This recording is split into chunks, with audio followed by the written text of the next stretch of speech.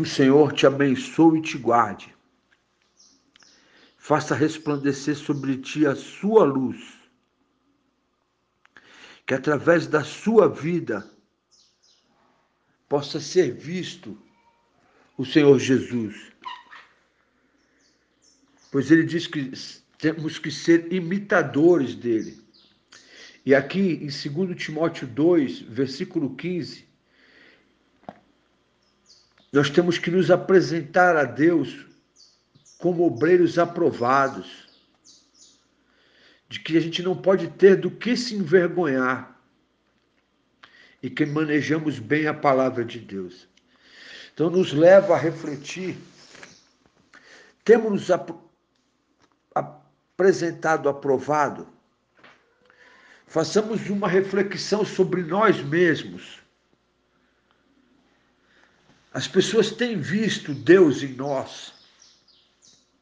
O nosso testemunho tem sido de transformação. Quem olhar para ti hoje e lembrar de ti há 2 anos, 3 anos atrás, vê Deus na tua vida. Porque é necessário que seja assim.